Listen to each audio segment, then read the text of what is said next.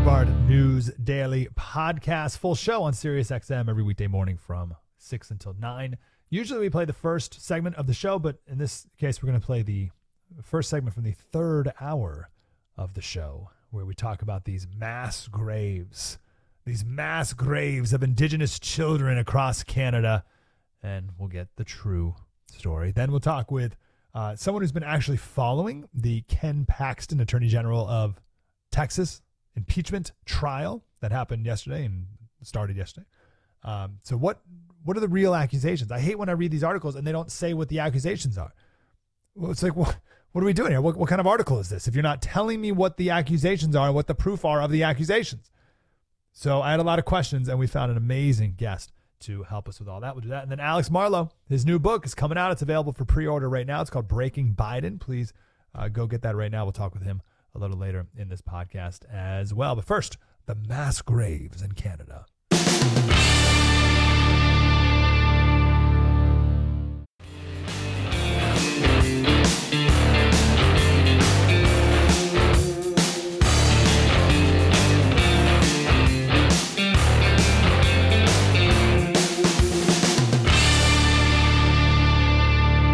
me give you another story.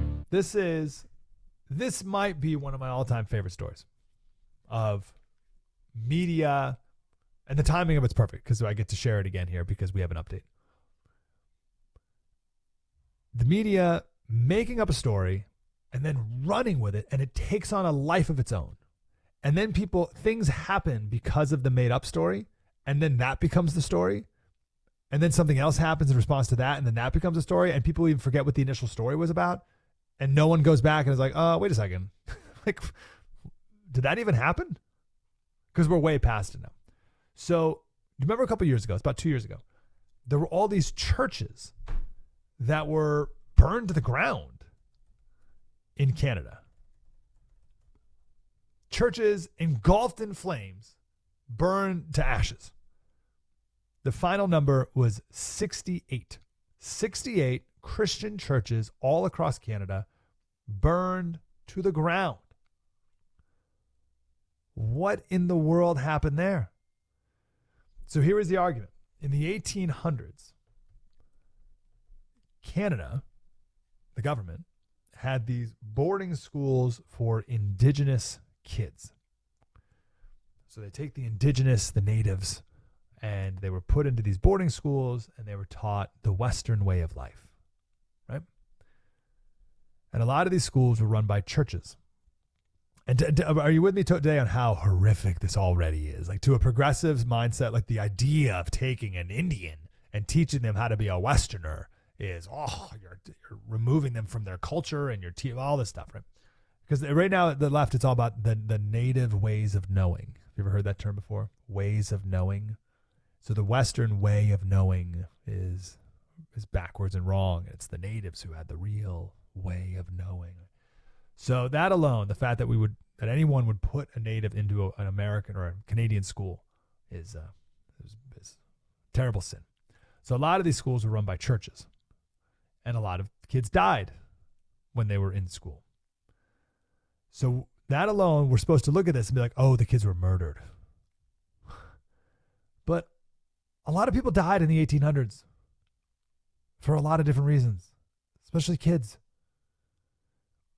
So people have been finding these mass graves where these schools used to be. So there's all these movies that we've made up in our head about the genocide of the Indigenous people, because we have these unmarked graves at churches. Now, that was the first thing you heard, unmarked graves. Now, my first thought was, well, geez, I don't know, this is 200 years ago. maybe they were marked, and like now they're not marked anymore. But that unmarked is different than mass. You with me? An unmarked grave is different than a mass grave. But they wanted to create this perception in your brain that they just dug a hole and they threw in the Indigenous kids and whatever. We moved on. We murdered him. We murdered the Indigenous kids, threw them in a hole, put some dirt over it, and that was the end of it. But unmarked is different than mass. So people were so angry at this, they burned 68 churches to the ground. I saw one BBC story about this, and it was all about these churches that were on sacred native land.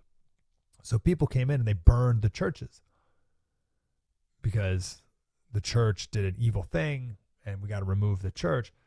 But the story was about the indigenous people who lived next to the church who loved the church. So they went to the church. So the people, it wasn't the land that was sacred, it was the church that was sacred. And people just burned it to the ground. And we never knew who was lighting these fires, but surely there were some far left activists. The British Columbia ACLU, there's this woman who ran it there.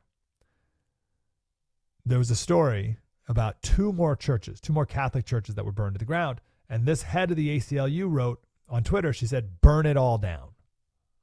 Burn it all down. Why? She is a self-described community organizer and campaigner in migrant justice, feminist, anti-capitalist, abolitionist, and anti-imperialist movements. Now, what does all that really mean? Right? What does all that mumbo jumbo mean? Migrant justice, feminist, anti-capitalist, abolitionist, anti-imperialist. What is that? That's all anti-Christian. That's what it really means. They don't say that one out loud, but that's the final goal here. That's the unspoken final goal. All of this culminates in anti-Christian. I assure you that is the final purpose of it all. Why do I know that for a fact? Because every Marxist movement in the world has always been anti-Christian. That's the ultimate goal. And they know that's the ultimate goal because, as Jesus said, you cannot serve two masters. Marxists have known this for all of history. Over in China, President Xi knows this. You cannot serve two masters. You cannot serve Jesus and the government. So God has to go. So how do I explain this? They say the goal is to end capitalism. The real goal is to end Christianity, and the means is racial division. Let me flip it around. They divide based on race. That's the first division, the first chasm. Divide on race. They throw all this other stuff in, like this ACLU person, migrant justice, feminist, anti-imperialist, anti-colonial, whatever. They throw all that stuff in there just because. But the final goal, the culmination of all this, is to end Christianity. That's your true Marxist revolution. Because once you end Christianity, then everyone can serve just the one master. Okay, so that's the beginning of the story from 2 years ago. What's the latest? Well, no, actually, let's go back to 1 year ago. So again, it was people burning down churches, and then Trudeau, the Prime Minister of Canada, he's asked about burning all the churches down. And he's like, yeah, you shouldn't do that, but the anger is real. It's a real quote of his. He says, the anger is real. People have gone decades and even generations living with intergenerational trauma, with outcomes and institutional racism that has created extreme difficulties for Indigenous peoples across this country that are also the legacy of residential schools. So these are called residential schools. So yeah, we shouldn't burn churches down, but you have to understand that there's intergenerational trauma caused by these residential schools and these mass graves that have been discovered at these schools of these children, these hundreds of children, these mass graves all over Canada. Churches all over Canada had these schools and have mass graves of children. And I understand the anger, says the Prime Minister.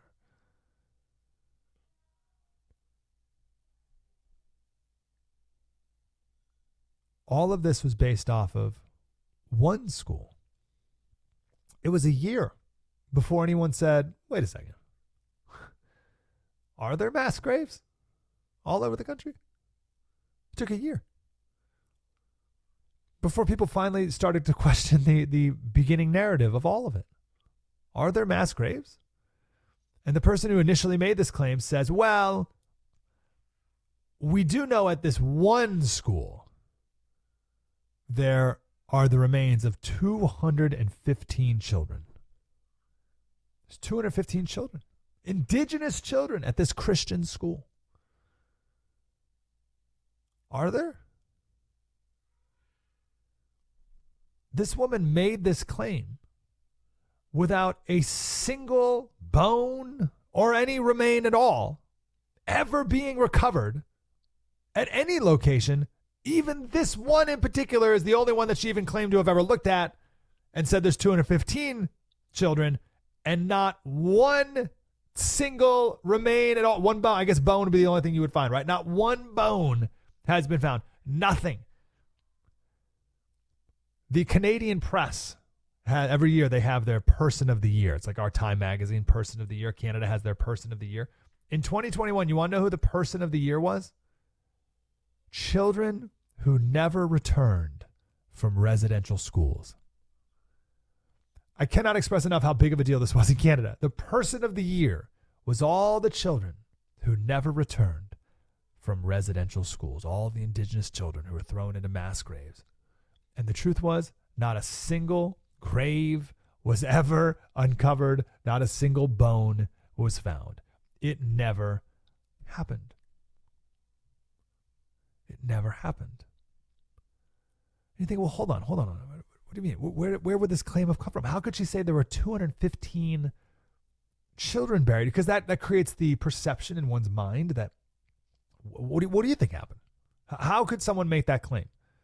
There's 215 bodies, children that were buried at the school. We think, okay, well, they dug up the ground and they found bones and they did some DNA testing on them and they found 215 unique bones. Nope. No, didn't do that. This is an archaeologist. She used ground penetrating radar. And this is from her report. Ground penetrating radar, and found, quote, depressions and abnormalities in the soil of an apple orchard near the school. Hold on. Impressions in the soil? This whole thing is based off of depressions in the soil? You mean you didn't dig? Let's just stop there. Isn't that amazing? I'm so fascinated by the reality that people can be lied to, and then someone grabs that lie and holds it so tightly. They have this deep conviction that this thing happened, to the point where we have to burn churches to the ground. The fact that a lie can penetrate the consciousness of nearly everyone in a society, where the government can have a truth commission, which does nothing but spread the lie even further. And it's based off nothing. Based off nothing. They never dug. New York Times, horrible history. Mass grave of Indigenous children reported in Canada. No. No mass grave at all. Again, that was what we talked about a minute ago. They first started saying unmarked graves. And the perception they wanted to create was the mass grave. Well, forget perception. There's the New York Times headline. Mass grave of Indigenous children reported in Canada. There was no mass grave. Never happened. Impressions in the soil, maybe. Office of the United Nations High Commissioner for Human Rights. A large-scale human rights violation.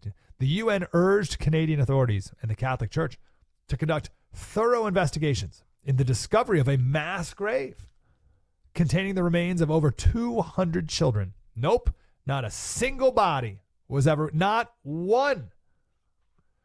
Amnesty International said that the persons and institutions responsible for the remains that have been found must be prosecuted. China called for an investigation into the human rights violations in Canada. China jumped all over this, of course. But do you see it? Do you see how a lie can be told and it takes on a life of its own? It never happened. They never dug the ground until just the other day. And here's the latest of this amazing story. They finally took a shovel to the dirt. I don't know why they didn't do this right away, or like why the church didn't do this right away, or why like no one just started digging. Well, I know why they didn't dig. Like I know why the people making this claim didn't dig. Why would you want to prove? You know what I mean? Like clearly they were lying, so they wouldn't want to do anything more than, oh, well, there's impressions. We don't want to disturb the remains, right? So I see why they wouldn't want to. But why wouldn't the person who runs the church be like, oh, no, there's no remains here. Give me a shovel. Get to work. But they finally did. They dug up this mass gravesite of Aborigine children or whatever they're called. Are they Aborigine or is that only in Australia? Native children. You want to know how many remains they found?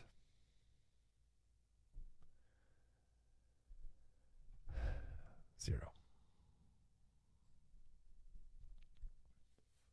They said there were hundreds.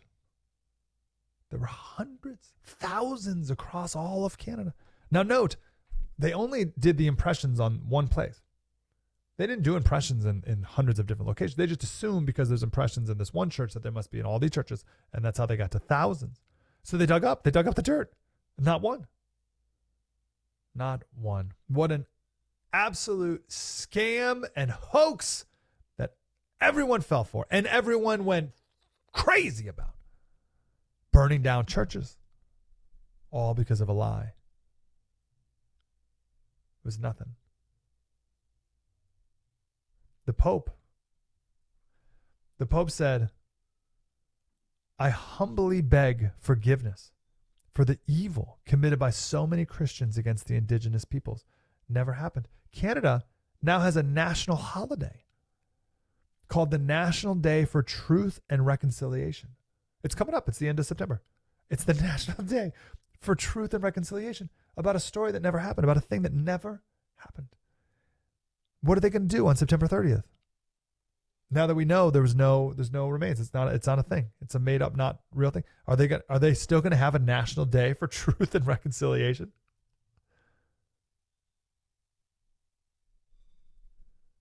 Wow. Trudeau said that the vandalism and arson is wrong, but the anger is out there against institutions like the Catholic Church. It is real, and it is fully understandable, given the shameful history we are all becoming more aware of.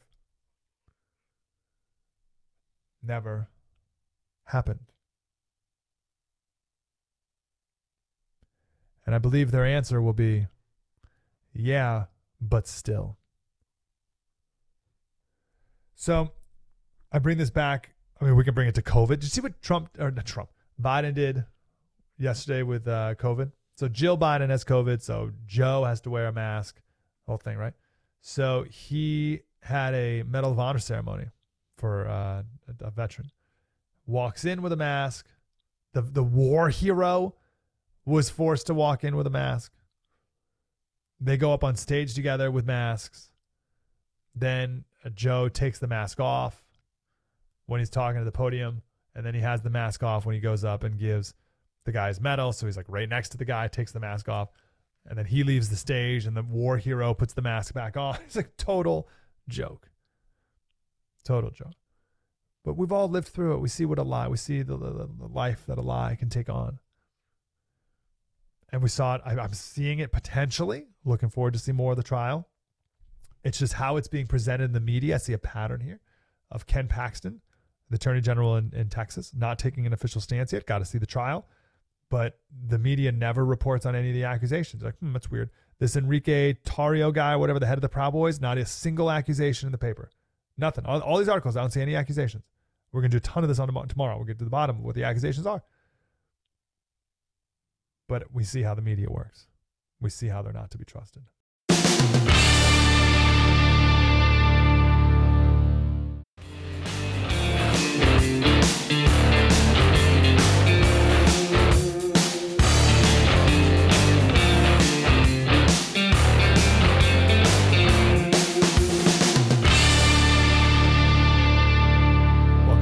Breitbart News Daily. This Ken Paxton story. Read 10 articles, and none of the articles ever said why he's being impeached. That maybe they'd be vague, bribery accusations about this real estate guy. And you're like, okay, what? Like what bribery? But the fact that so many Republicans in Texas were on board with this led me to believe that there might actually be something here. This may actually be a real impeachable thing. If Republicans are like, well, man, Ken, come on, man. All right, this is pretty bad. We have to go against even our own party. But it turns out that there's some genuine inter-party arguing battle going on here. So what's going on this? What's the latest with this Texas Attorney General case? Raven Harrison is here to explain. Ken Paxton is the Attorney General of Texas. Very right-wing, pro-Trump conservative guy. He was impeached in the state of Texas. And now yesterday and today is his trial. And the trial is in front of the Texas State Senate. The Lieutenant Governor, Dan Patrick, is the judge. There are 12 House representatives who are overseeing this, a majority of them Republican. It's a Republican state, so it's Republicans who are doing this against the Republican Attorney General. The prosecution has lawyers, the defense has lawyers, and the jurors are the 31 senators, but not one of them. One of them is not a juror because one of the state senators is Ken Paxton's wife. So she has recused herself. She is not participating in the festivities. And my understanding is 2/3 of the state Senate need to convict him. So it's 20, but there are 12 Democrats. So 8 of the Republicans need to vote to convict him along with the 12 Democrats in order to have a conviction. So that's all I know. Raven Harrison is here. She's a political strategist, former congressional candidate out of Texas. Raven, how are you? I'm doing great. I'm grateful you're here. Thanks for filling in all the cracks here. So did I say anything incorrect? Anything you want to amend there? The only thing we amended, sounded great, was that there are 21. They would have to have 21 votes to convict and remove Ken Paxton. So they would need 9 Democrats to join the 12 9 that are already in there. And you are correct that Angela Paxton was not able to be considered for this. So she didn't have to recuse herself. She's not able to participate in this because she's married to Ken Paxton. Makes sense. Okay. But everything else is spot on. Great. Tell me what are the accusations against Ken Paxton, the Attorney General? Well, they started out with 16 articles of impeachment, and then they amended later, superseding. That seems to be a common thing with 4 more. So they stem from bribery and very technical wording about abuse of trust. So basically misuse of his office and power and influence for personal gain. And it centers around a few key players, one of which being Nate Paul, who was a realtor and a developer, that they are trying to pin the majority of their case to, of saying, this guy was peddling influence. And interesting because it would be a heck of a case. The last time impeachment was used was 106 years ago. Wow. In the Texas Senate. So this is really unprecedented waters. But again, the timing of it seems to stem from, we've got tension among the Republican Party, tension with the upcoming election, and a lot of attention on Texas. But there was an incident with Speaker of the House Dade Phelan being allegedly intoxicated somewhere around the 16th to 19th of May. That Ken Paxton, shortly within that on social media, called for Dade Phelan's resignation due to this incident that was apparently caught on video camera and that all of the House had witnessed. Shortly after that, he called for Dade Phelan to resign, and within 24 hours of his call for resignation, the articles of impeachment were drafted up. Wait. So that seems to be the sequence. Wait, what did you say? So who was drunk? Sequence. The Speaker of the House, Dade Phelan, was apparently there was an alleged incident with him being on camera, intoxicated while at the gavel. Okay. And Ken Paxton went on social media and various outlets to call for him to resign. Okay. First of all, open your car door when you're trapped. I had the video. I'm pulling the video up of him being drunk. So do you think he was drunk? Well, I saw the video. I have to honestly say, I see politicians who act bizarrely all the time. I'm not really sure. But Those who witnessed the video, those in Austin, said that it was clear there that he was intoxicated. Okay, so if he was, what is the Attorney General Ken Paxton's official role in that? Well, as the top law enforcement officer, I mean, I guess his job would be for accountability and saying, listen, this is, unacceptable behavior. It's at the very best unethical, and you should resign. And everybody believes that within 24 hours, well, we know that within 24 hours, the rumor started about Ken Paxton being impeached, so that this was forwarded shortly after that. So now what we're looking at is a complete division of protocol in the House. Through Memorial Day weekend, this impeachment was, by whatever standards you want to give them, rushed through. So they were forced to vote. He had not had his witnesses present. He had not had his attorney present. He did not have a chance to confront his accusers. All of the things are supposed to go prior to this step being taken. He was just removed. And so what you saw yesterday was the opening arguments of this trial, which has been long awaited, which is probably going to last somewhere from 2 to 3 weeks. Oh, wow. Okay. So the suggestion here, I think I got the video of the guy, the Speaker of the House, being drunk. Let's see if this is it. Hold on. That's plugged in. This one. There it is. The amendment is acceptable to the author. Is there objection to the opposite amendment? And the chair has done. The amendment is adopted. Okay. All right. So he was probably drunk. So you're suggesting whatever. So you're suggesting that this is some sort of retaliation against the Attorney General. What I'm saying is that was the thought. That is a predominant thought among Republicans in the beginning. It was not my thought. It was there. I was not there to witness the incident. Okay. So, all right. Point one. All right, let's go to point two. What are the accusations specifically? Yeah. Who is Nate Paul, Austin real estate developer? Correct. He's a real estate developer. He is a donator to Ken Paxton's campaign. Doesn't seem like he's his biggest or most profound, but for whatever reason. $25,000 in 2018. $25,000. Well, considering, I just want to put in context that Ken Paxton has raised millions. So $25,000, and it was donated in 2018. So it wasn't a recent donation. So this centers around, they're saying, bribery, peddling, influence of the office. So the case that the impeachment lawyers would have to prove is, what did Nate Paul get for what he supposedly donated to the campaign? So the defense arguments opening arguments went into, so you're talking about a campaign donation now constitutes bribery, then everybody in here is going to be impeached. So it was a really contentious, but we're looking at bribery.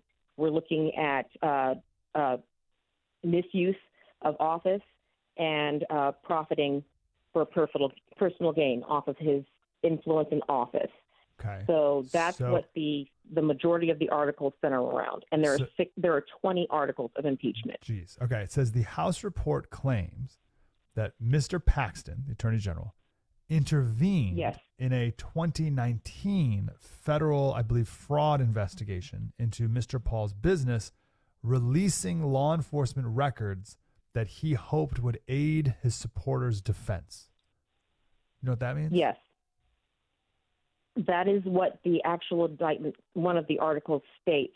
And it was very interesting to see the impeachment lawyers give a kind of summary of the case they were attempting to bring, and with the kind of tying cord of nobody's above the law. And the defense actually took aim at specific arguments. They said, listen, we're going to show that he did not copy these records. He didn't have access to these records. I mean, it was a very, very compelling opening argument by the defense of showing how they believe this to be politically motivated. They even referenced a specific thing where and I apologize. Also, there was indictments having to do with improper firing of whistleblowers and retaliation against those who came forward against him were also a couple of the articles of impeachment. There were 4 whistleblowers. So what did they blow the whistle on? Was it that one thing we were just mentioning? That's what they're saying. What the impeachment lawyers are saying is these people were Republicans.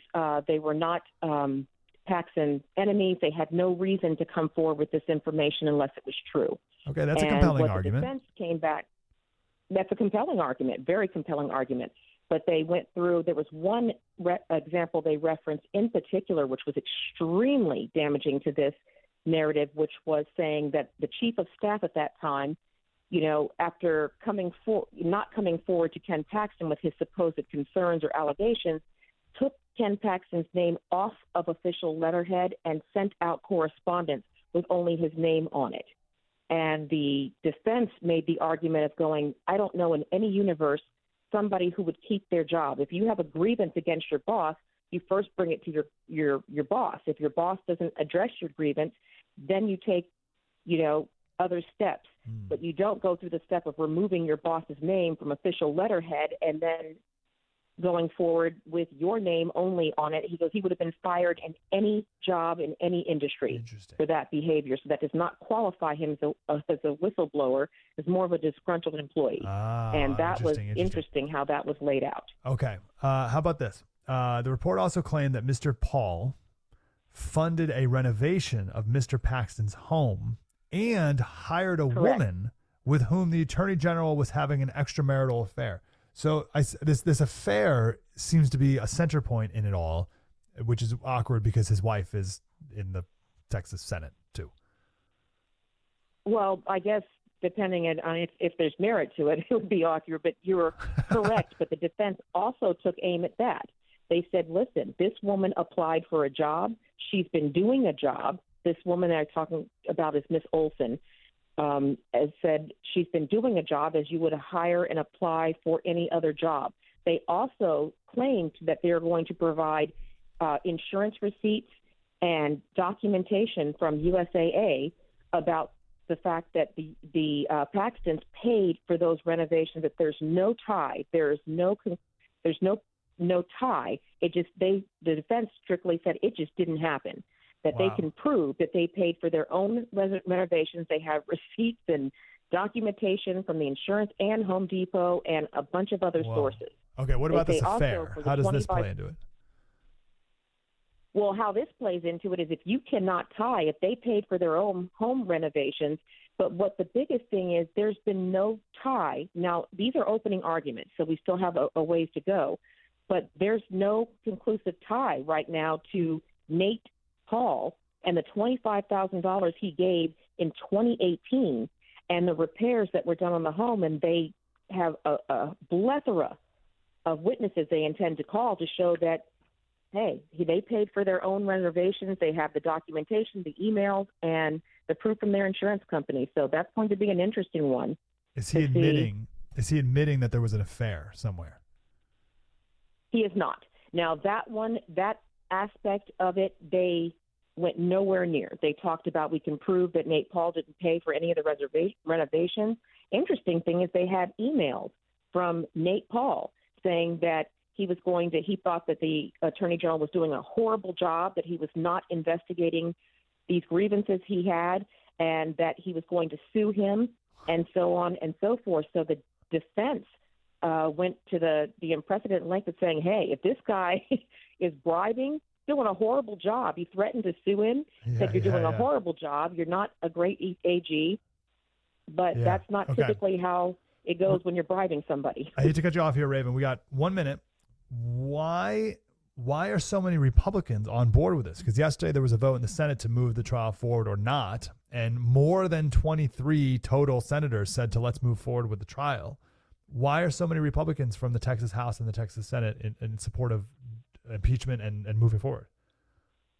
I think that you're seeing true proof, Mike, of the uniparty that everyone talks about, that we are no longer separate, that we have the go along to get along Republicans, that we have a lot of committees that are chaired by Democrat leaders, and that there just seems to be no division among, what the parties are fighting for right now, that they all seem to be in bed together. And I think what you're seeing is an establishment Republican standoff against people who are wanting true change and an embrace of conservative and Republican values. Interesting. Because Ken Paxton is a pretty, right, like, I don't know what's the right word. he's like a Trump conservative guy. He is a Republican and a conservative, but he's also a very strong Trump supporter, and a lot of people believe it's tied to his support of Trump, that they're coming after anything and anyone who is supportive of President Trump to remove him for 24. Okay, because he was one of the attorney generals who did this like election interference, post-election lawsuit stuff that maybe people still didn't like. Wow. All right. Wonderful and he has analysis. the best record of attorney generals against Biden. Yes. Raven Harrison. Raven_TX Warrior. Texas Warrior. Raven Harrison. Follow her on Twitter. Political strategist, former congressional candidate. Raven, well done. Thank you, ma'am. I feel informed. I feel like I got it. I understand what's happening. And now I can watch this trial knowing the context and the background as we move forward. Well done, Raven Harrison.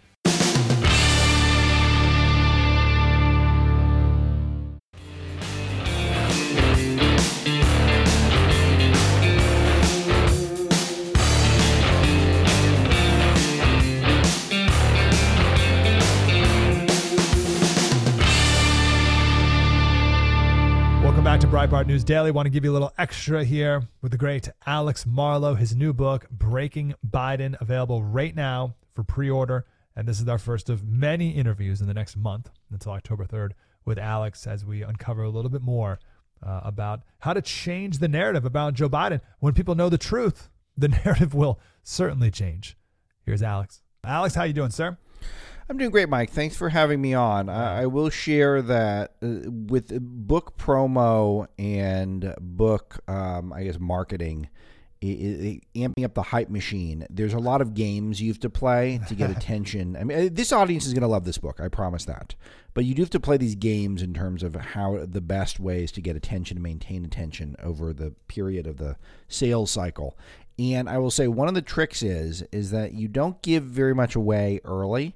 So I'm keeping my media schedule incredibly tight right now. I think as of now, this is the only show I'm doing after the announcement yesterday. So this is just for you, the Breitbart audience, the Mike Slater audience. Wonderful. The only people I'm talking to as of now. That's the plan. Yeah, you got to. We appreciate that. You're right. You got to play the media trickle game over how long? Is it 1 month until the big release? Is that when the it's a great question, and a lot of people think of it differently. I know the publishers would rather you just get out there and be visible and talk about the book because they kind of feel like you can hit more people. I feel like that Breitbart, our strategy is to try to take it down as close to publishing date as possible because there's actual new information in the book. And once it's out and I start telling you guys about some of the bombshells in the book, which you will certainly hear about when it comes closer to being published, that it becomes very frustrating if you can't read the book right now.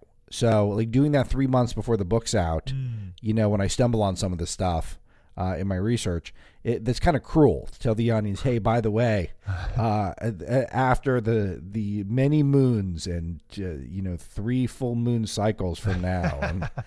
And are you worried? Yeah. Are you worried about anyone scooping you in the meantime with it? You know what I mean? Always an issue. And the biggest scoop I've got that I would say that I will share on day one. There's many scoops in it, but the one that I'm reserving for day one, there is no reason no one's found it. And this is the type of stuff of why it's almost enraging. Like when you research things like this, and you're like, why has no one found this? Like, why does no one care about Joe Biden or whatever your subject is enough to go dig this out? Because it is, it is just everyone should know that the story I have in my head. It involves one of the entities that's obviously created to make Joe Biden wealthy and slightly more powerful than he was before he was president. And it involves family members. It involves corruption. It's all out there. And no one got it. And I got it. I'm happy to have it. When I share with the audience, you guys are all going to think I'm a little cooler than I already am. But someone else could go get it, and they should, but they won't go get it because that's not how our media is wired. Where can people, I got a lot more questions, obviously, but where can people pre-order right now? Where are you suggesting we do that? Thank you again. I guess if I had to choose, I'd pick Amazon just because the vast majority of sales go through Amazon. I don't like Amazon any more than any of you guys do. But there is just a way to, if you're going to pre-order, I think it's very easy. And I also, I have no feelings that are positive towards Barnes and Noble. If you don't like Amazon, Books A Million is good. There's some others. I love it. But I have no positive drive towards Barnes and Noble. Right? They just have to do like one kind of good thing, and maybe we'd be more on their side. Yeah, and they won't. It's actually worse because I think they're crueler. Their algorithm is crueler to conservative books, particularly my book. Breaking the News did much better on Amazon than Barnes and Noble, and so that's my only data point. All they have to do is say that we don't hate the right as much as Amazon does, and our whole side, Mike, would just be all in. We'd all love Barnes and Noble. I'm a Barnes and Noble shopper. I have a great Barnes and Noble in my neighborhood. They displayed my first book, Breaking the News, very prominently. But their algorithm online is not that good, so I'm not gonna tell people to go over there. They might not find it. So, but Amazon, one thing that's very fun is that they have all these charts, and because they're not as cruel to conservatives as other big tech oligarchs, you can win on those charts. So, like, for example, yesterday my book got to the #1 book in Movers and Shakers, which is the highest acceleration book. It got to the #1 in several categories, including executive government, politicalism and liberalism. It got to the #3 in politics overall, and number 23 overall. So of all the books that have ever been published, it got up to number 23. By the way, Mike, entirely based off of one Breitbart article. It just shows you how powerful the Breitbart audience is. Yep. You just say this book is going to be out there, and the Breitbart audience is there. But it's the Barnes & Noble that I've never seen them do that, and certainly no other big tech platform would allow for that. Not to say Amazon's that great. They're just not as horrible as some of the others, is my point. So I went to the Barnes & Noble website, looked for your book. It's labeled as a bestseller. Someone left a 2-star review. Someone left a 2-star review already on Breaking Biden? Yeah. That is so funny. The book's not out yet. Wow. Oh, wow. That's How's really that good. work? They're not supposed to be able to do that. They're not supposed to be able to. But this is my point, but I love the 2 stars. I've always said this. Okay, this is for all the trolls in the audience, and I know there are many of you who are not a huge fan of mine who've just tolerated me over the years. If you want to hurt my feelings, don't leave a 1-star review. And probably don't leave a 2-star review. Leave a 3-star. It shows that I bothered to read it.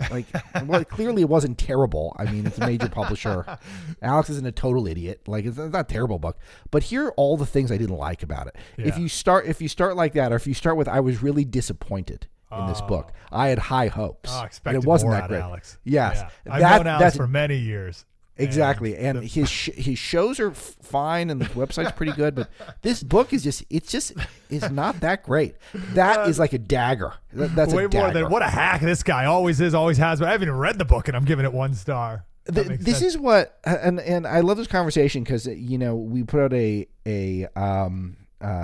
big article at Breitbart yesterday, as you guys all noticed, which and I appreciate some of you in the audience sending it to me and saying congrats, all that stuff means a lot. But it got a lot of comments, 5,300 comments. So obviously not all of those are going to be Alex is the greatest guy ever. So I was prepared for that. All the ones that are Alex is dumb, Alex is stupid, Alex is soft, Alex is corrupt, Alex has a bad cookie duster, it's not very good, it's his mustache looks stupid. None of that stuff affects me at all. You're not going to get to me with that. It's only I read it and I'm disappointed. It's the only way you can hurt me. So there's your hot tip. And no one can even do that yet because it's not out yet. So exactly at least right. Hold back on that comment I don't even have it in the chamber. It's bleeding fresh. That's the whole point of these things, is that we're trying to get them out as fast. The second I'm done, we try to go to the printer as fast as we can and get it out as fast as we can. That's how it goes, or else it's going to we want it to be as fresh as possible. Breaking Biden is what it's called. So search for it wherever books are sold. Breaking Biden, exposing the hidden forces and secret money machine behind Joe Biden, his family, and his administration. So why spend so much time, Alex, on him, on this topic? Why does this matter to you? Where was your passion behind it? I'll sum it up in something that we're going to do. The one promotional little thing I want to do today. I'll sum it up this way. Politico put out a 2 articles yesterday that were interesting. The first article, literally the headline is "Biden books are still bombing." And the subheader was that the 46th president isn't quite the publishing house dream that his predecessor was. And so they've announced Biden books. No one wants them. What effect does that have, Mike? It has an effect. It discourages people from investigating the president. That's what they're doing. The media is openly doing that. There also is a positive Biden book that came out yesterday called The Last Politician, which has all these interviews with administration officials. And I haven't read it. I will read it because I make a point to read all the Biden books for obvious reasons. And it looks like a wet kiss. I haven't read it in the 24 hours it's been out. It does. It looks like a wet kiss to Joe Biden. You can do the math on which body part they're giving him the wet kiss. Who wants this stuff? A few people do, but I'll tell you that book is on shelves. And we put up one article on Breitbart yesterday about my book, which no one's read, other than me, Peter Schweitzer, and my researchers. Because I did it as a GAI fellow, for those of you who are interested, which is very cool. So I have Peter's imprimatur behind it, which means a lot to me. My book, which is really our book, because again, no one's read it, it's just the strength of the Breitbart audience, jumps ahead of The Last Politician to number 23 on Amazon and the top book in executive government, and et cetera. It debunks the Politico headline right away.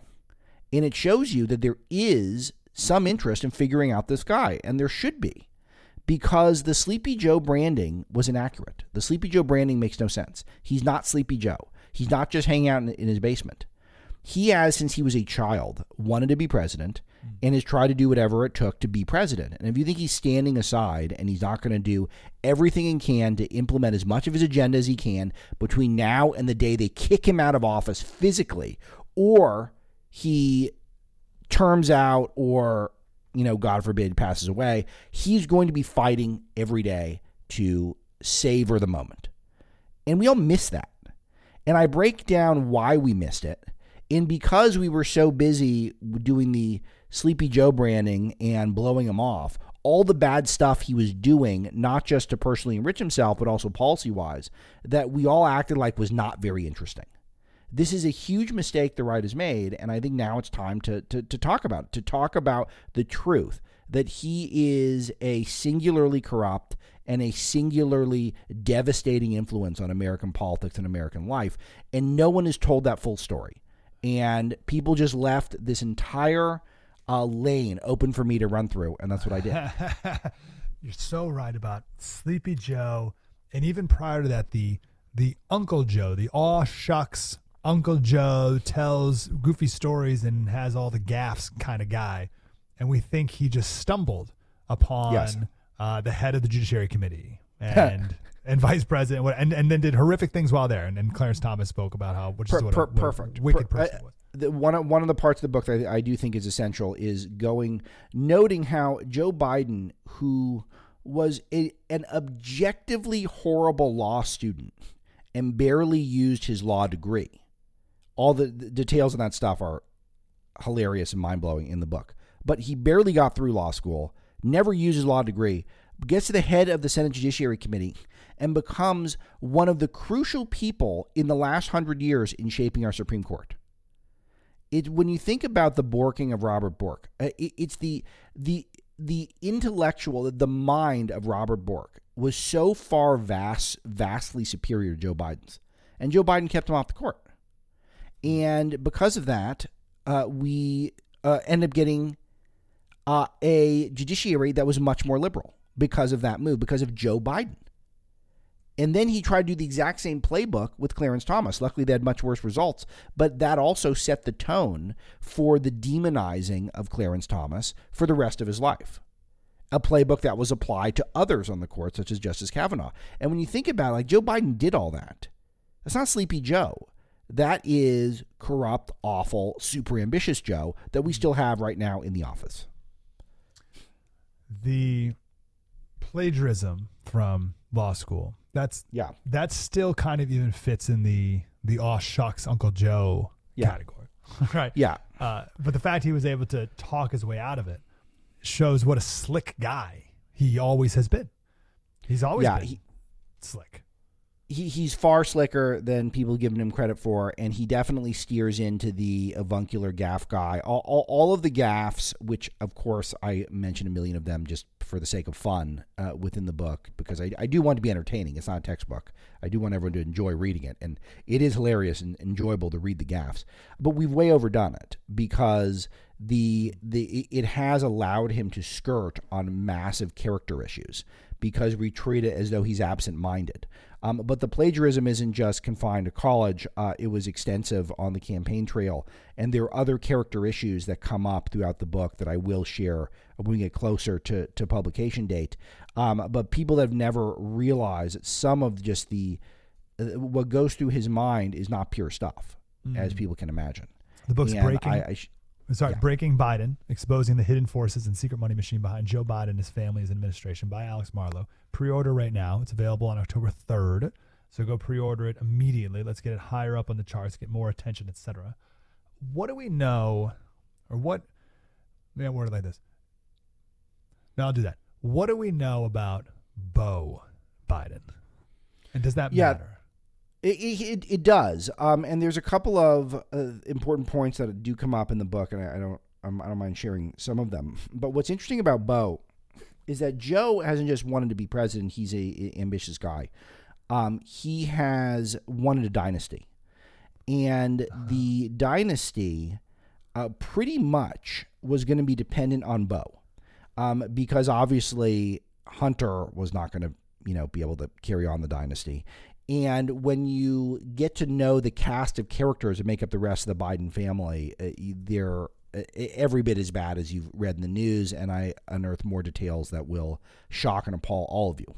So the whole trick to Biden being able to fulfill one of his dreams, which is to not just be president, but to have a Kennedy-esque dynasty, and I back all this up with cold hard facts, it was going to be dependent on Beau. And Beau seemed by and large like a good guy. I think, on a personal level, I did not write this in the book because I didn't think it was important. But on a personal level, I think he might have been a little overrated by the media as a politician. But it seemed like a good guy who was mostly in it for the right reasons and seemed to have some character. And I found almost nothing negative to say about Beau during the process. And he was going to be the one, and I'll tell you, Mike, it is very high likelihood if he had not died of brain cancer, then he'd be president today. There's a very good chance, and if not, he'd be waiting in the wings. He might even be running this time. And he was on a glide path completely. The media would have protected him, and his background was solid enough. The media would have been able to get him through very easily. And so he's not here, and it was very devastating for me to have to relive, having to read so much material on Biden's life, having to relive his cancer death over and over and over again is very painful. And it's one of the couple of humanizing moments for Joe, because you could see that he is a family guy. He does care deeply about his family. And it is one of the things that he's used it for his political advantage a lot. But it's one of the few elements of the book where you do feel like this is a real human being and not just some sort of automaton. I wanted to ask that because I couldn't tell if nothing ever bad was said about Beau Biden, who, by the way, is Joe Biden the third, which maybe I don't want to read too much into it, but ties a little bit in perhaps to your dynasty view. Thing. But I wasn't sure if you couldn't say anything bad about him because you can't say anything bad about someone who dies of brain cancer at 46. Or if, he was actually maybe the best of what Joe Biden could have been in all the genuine, real ways. Yeah, I think that it is a really interesting question because I did not find much negative to say about him. Other than that, I don't think he pieced together a record that was particularly outstanding. And I didn't see any particularly shockingly dramatic gifts or accomplishments. But overall, I saw very few problems, and I saw someone who seemed to manage his own career very well. Okay. And he's surrounded by a bunch of, crazy people, for lack of a better expression. His best friend's Hunter. I mean, they're thick as thieves. And it has been since he was a little boy, and he survived the death of his mom when he was a young guy, and he seemed to have a good attitude. He had a family of his own, and so I think a lot of it is the media probably saw a little bit of what I came to realize while researching the book, which is that, oh yeah, they're going to anoint this guy one day. One day, this guy's going to tap him on the shoulder, and they're going to say, "You are president now," and that's what would have happened had he lived. Okay, I got about 2 minutes here. My last question is, what kind of work did you have to put into this? And I ask because I am not an investigative journalist. That's just not a skill set that I am or have. Yeah. So what kind of research and reporting did you have to do to make this happen? I'll do a brief version. I'd love to talk more about this as we get closer to publication date, but I will tell you that due to the success of breaking the news, which again, I thank this audience profusely for that, I was able to expand my research team from 1 person to 5 people. So I had a team of 5 people, all past or present associates with Peter Schweitzer. So these are the highest trained, best equipped investigators in the game.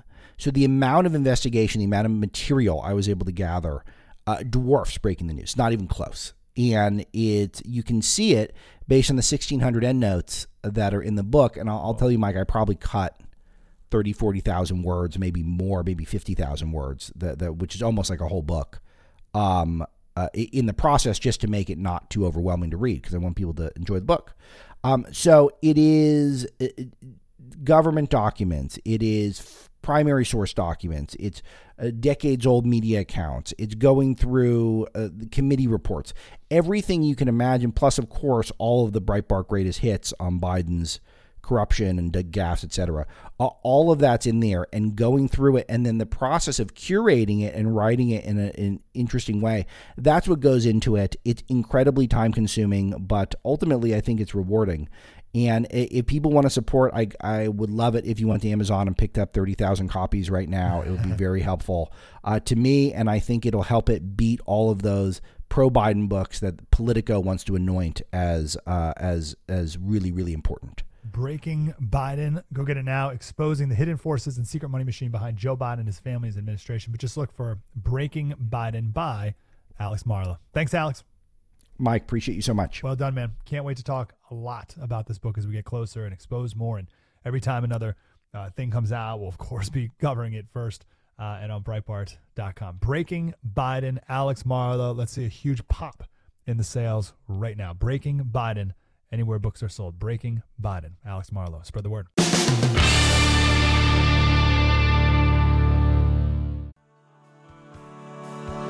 I'm American made. I got American parts. I got American. Hey, thanks for listening to Breitbart News Daily today. On tomorrow's show, Dr. Sebastian Gorka is going to be here at 8 o'clock, and then Senator Marsha Blackburn will be here at 8:30. We'll be there at 6, though. Hopefully you can join us then. Spread the word. I'm in love.